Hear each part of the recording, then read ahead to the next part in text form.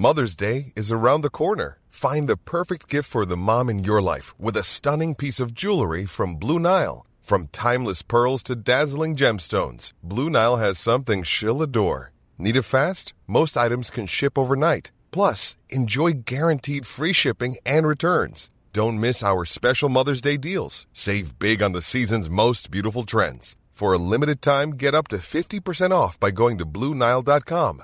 That's BlueNile.com. You're listening to Lego Masters Deconstructed. Welcome back to Lego Masters Deconstructed, Australia's only Lego Masters podcast. It was episode 6. Yeah, episode 6 of the TV show we had today. That was fun. Bit of a technical only bridge. And because it was such a technical challenge, we actually have a guest for the podcast today. Would you like to introduce yourself, Mr. Mystery Guest? I'm Mr. Mystery Guest. My name's Michael. Some may remember me from season 3. Hopefully more people remember me from the Christmas special, if they remember it all, which I don't blame them for not. Undefeated King of Christmas. Undefeated King of Christmas. That's what Parentes has been calling me since we started. No, but it's fantastic to be back. I don't think I've spoken to you both in a while. Yeah, I don't think we've spoken since your season. Maybe the grand finale. Did we speak to you during Christmas? No, I don't think so. I don't think we did any interviews. Hung up the microphones. Yeah, did the bare minimum. Well, we are very excited for you to join us today because, like Parente said, this was a super technical challenge. That is not at all our strong point. We're very much people who go off aesthetics and judging, Brickman's judging. So super happy to have you on today. Thanks for having me. Hopefully I can add some value. All right, so this episode we had the Bridge Too Far challenge, and this was a combination of the season 1 challenge where they had to build a bridge and they put physical weights on it to see how long it would last, and the season 2 challenge where we had the shaking plates. So this was a bridge 50 bricks high on 2 independently shaking platforms. Thoughts? Questions, feelings, go. My first question / thought was, they didn't say it on the show, but all the teams seem to have roughly the same width of the bridge. And I was wondering if they all just defaulted to that or if there was flexibility around that, because I would have loved to see a bridge where the actual part of it, the actual bridge part of it was super thin, like one Technic brick thick the entire way and really flexible or something, and to see if they could get away with that out of curiosity. But the fact that no one did it makes me assume that off camera they got told they weren't allowed to. What do you guys reckon? Like the width of it, you mean? The part that actually crossed from tower to tower was they all seemed to be roughly the same width. So I wondered if there were secret rules about that. I don't know. I think structurally a wider bridge would potentially give you more of a chance of surviving the shake, because I think there might not be enough connections with a really thin bridge. But again, it's a really interesting thought. It's not something that would pop into my head. Well, we did see one of the teams try a flexible bridge and it, spoiler alert, didn't work for them. So maybe that's why no one tried it. But always curious to know what the parameters of the build. Was there a height limit? Did it have to reach a certain height?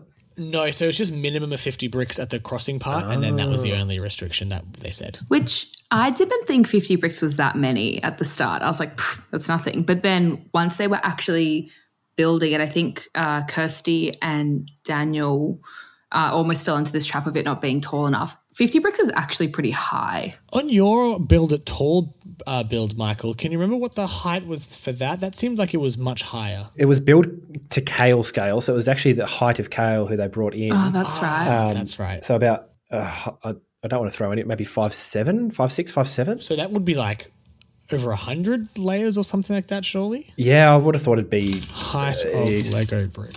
Easily. 1.6 centimetres. So 100 would be, what, $1.60? Something like that. I feel like we're really making up some numbers there.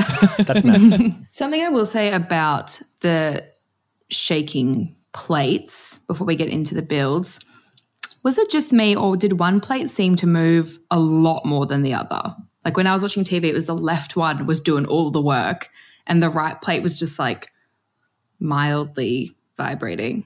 I don't know. Maybe the right one actually, like they did in season 2. Maybe the right one broke. Oh, interesting. I was wondering if I feel like Hamish's dial was kind of just a prop, Totally. and then someone off screen was controlling them, and they were being controlled kind of like individually. That was kind of my guess. Would be a lot more dramatic if one of them broke. So that's my new conspiracy theory. Add it to the list. We'll start with our winners, 5-time winners, breaking their own record. Nick and Jean, who did the heavy boy, as they called it. And they basically copied Jackson Alex's tactic from season 2 and just went solid. A solid brick, pillar and bridge as heavy as they could. And it worked. Michael, what did you reckon from an experienced Lego perspective? I think what was amazing about this build, obviously they've won 4 in a row, was it was like when you're on the show, you feel like you really need to play to your strengths. And for them, their strength is aesthetics and really storytelling. And so for them to go, do you know what? Let's just ignore our strengths and go with something completely, like, let's be honest, it wasn't the best looking build in the room. And let's just see if we can outlast everyone by making this thing as strong as possible. I think was a bold choice. And it was actually quite clever in the end. It obviously turned out very well. I was really curious about what their connections setup was with connecting the towers to the actual bridge itself, because they talked a lot on the show about how it was pretty last minute and they weren't super happy with it. And then after that, it just sort of, the bridge sat there while it vibrated. But I'm really curious as to what they actually did. We never really got to find out. Yeah. There's this really cool building technique that places that have a lot of earthquakes use.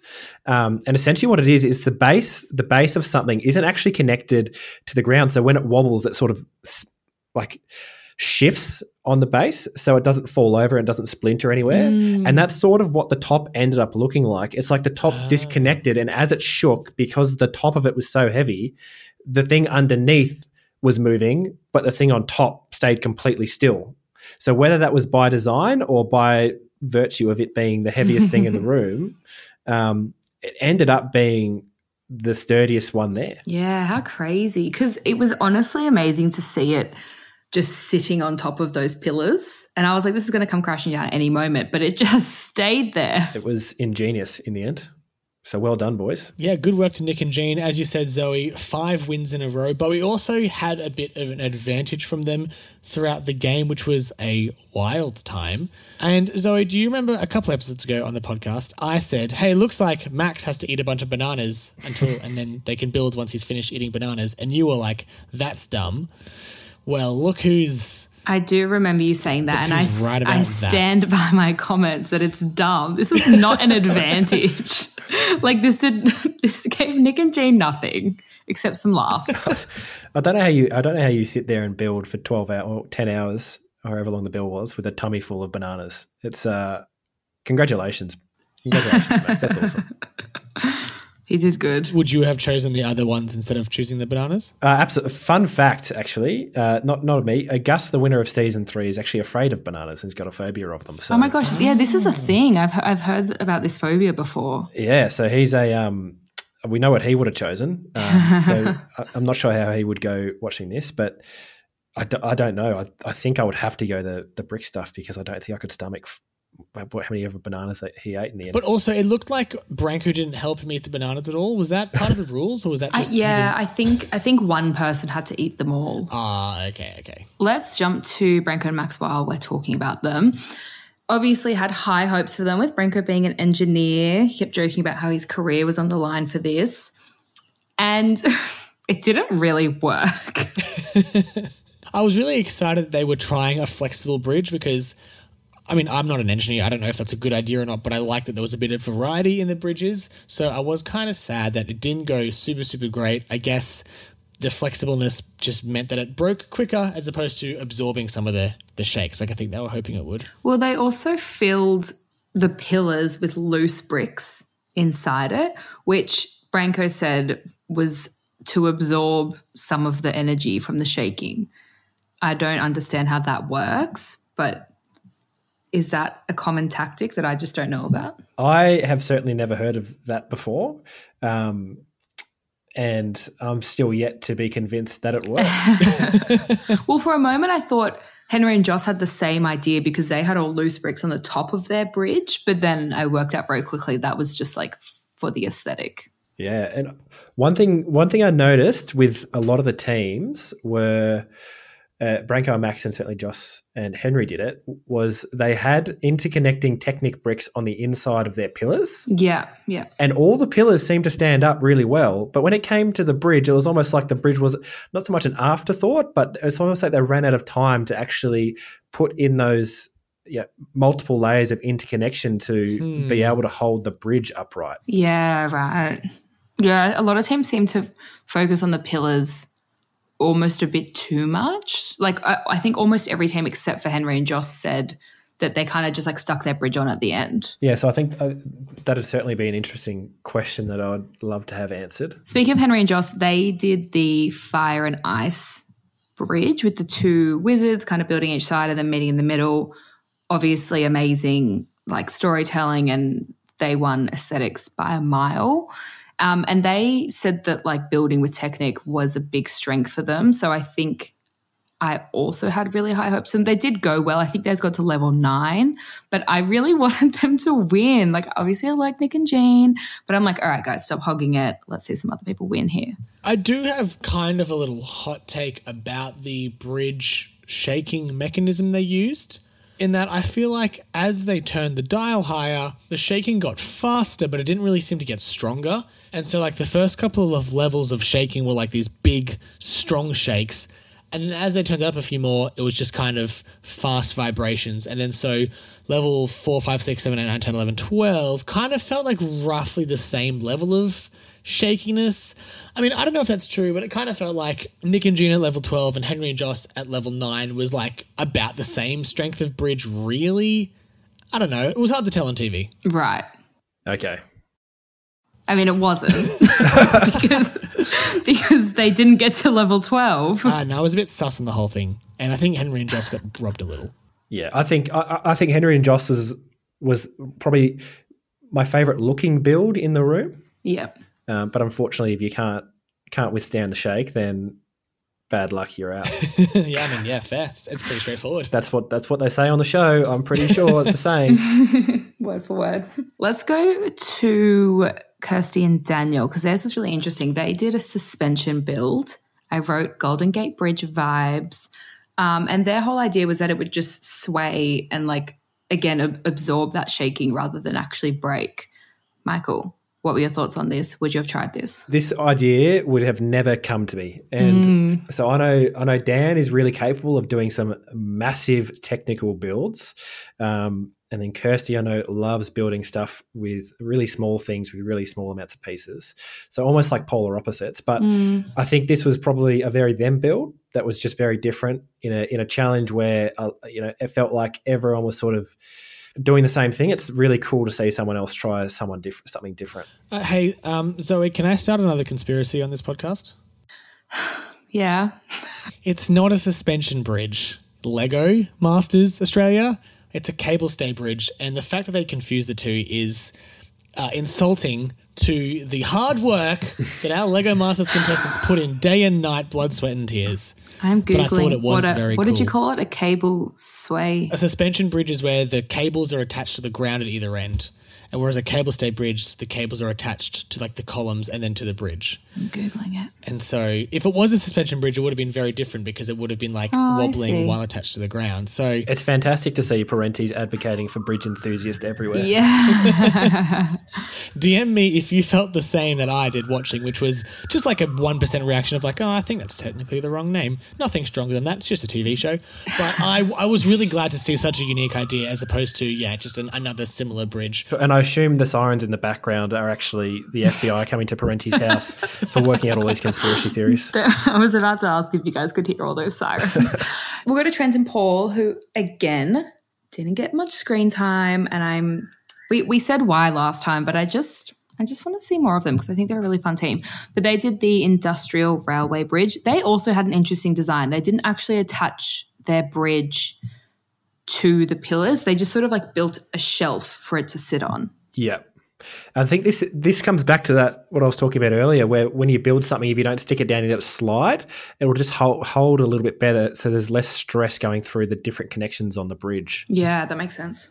On a side, these guys, I think they have the best ideas. Yeah. They are certainly my favourite. Yeah, they've got like original ideas. They're really fun. And so hopefully we see them go far. Next we have Lexi and Rach, who actually did a combination of successful builds from the season 1 and the season 2 challenges. So they took Geordie and Miller's triangle approach with the Technic bricks, and then they combined that with Jackson Alex's really solid approach and kind of did a combo of the two.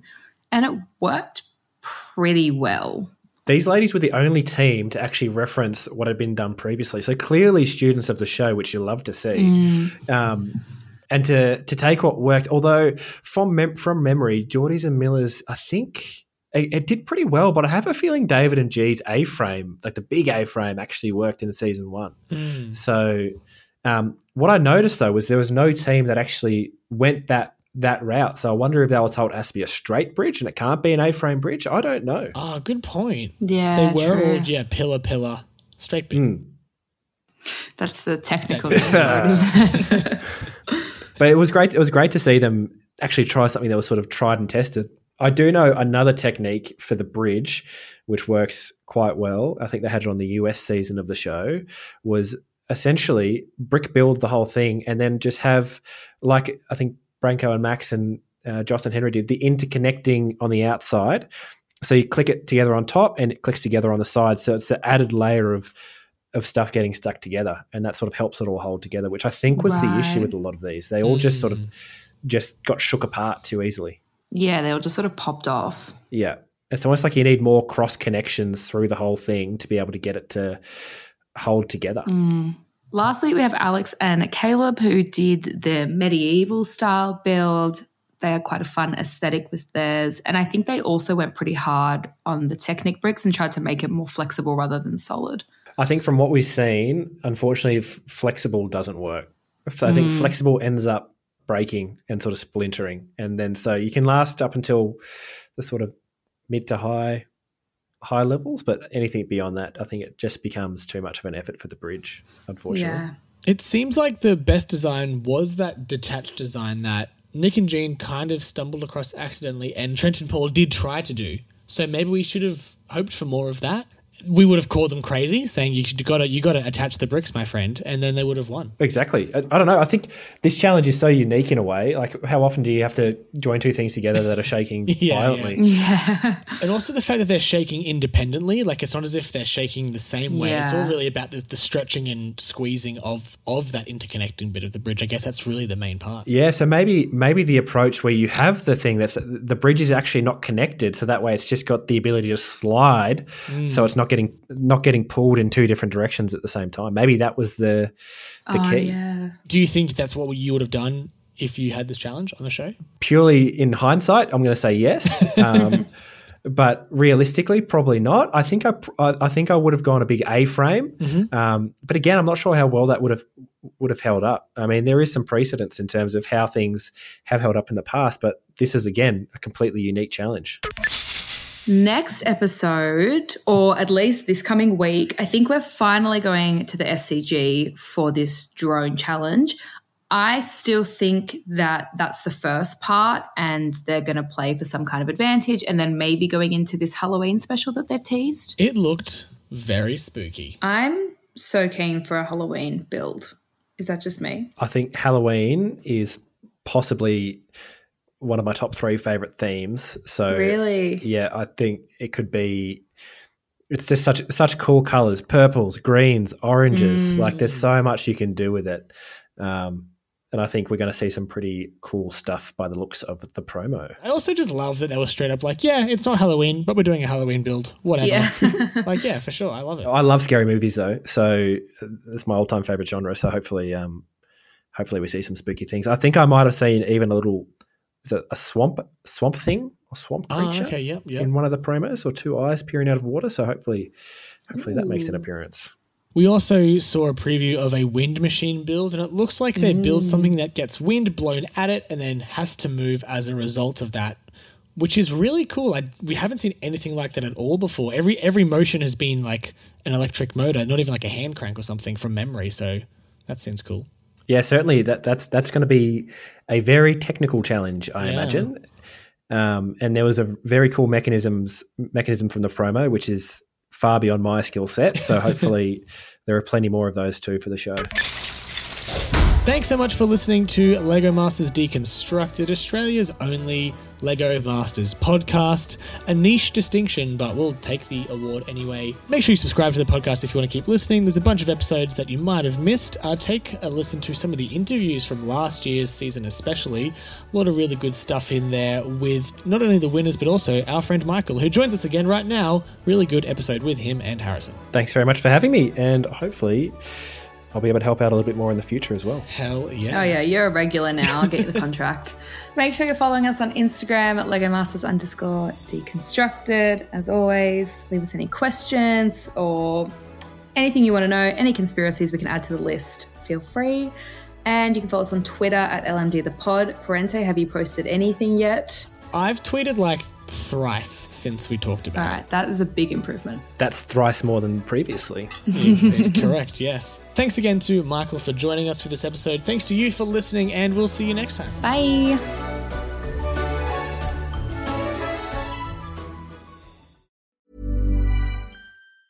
Hi, I'm Daniel, founder of Pretty Litter. Did you know cats tend to hide symptoms of sickness and pain? I learned this the hard way after losing my cat, Gingy. So I created Pretty Litter, a health monitoring litter that helps detect early signs of illness by changing colors, saving you money and potentially your cat's life. Pretty Litter is veterinarian developed, and it's the easiest way to keep tabs on your fur baby's health right at home. Go to prettylitter.com and use code ACAST for 20% off your first order and a free cat toy. Terms and conditions apply. See site for details.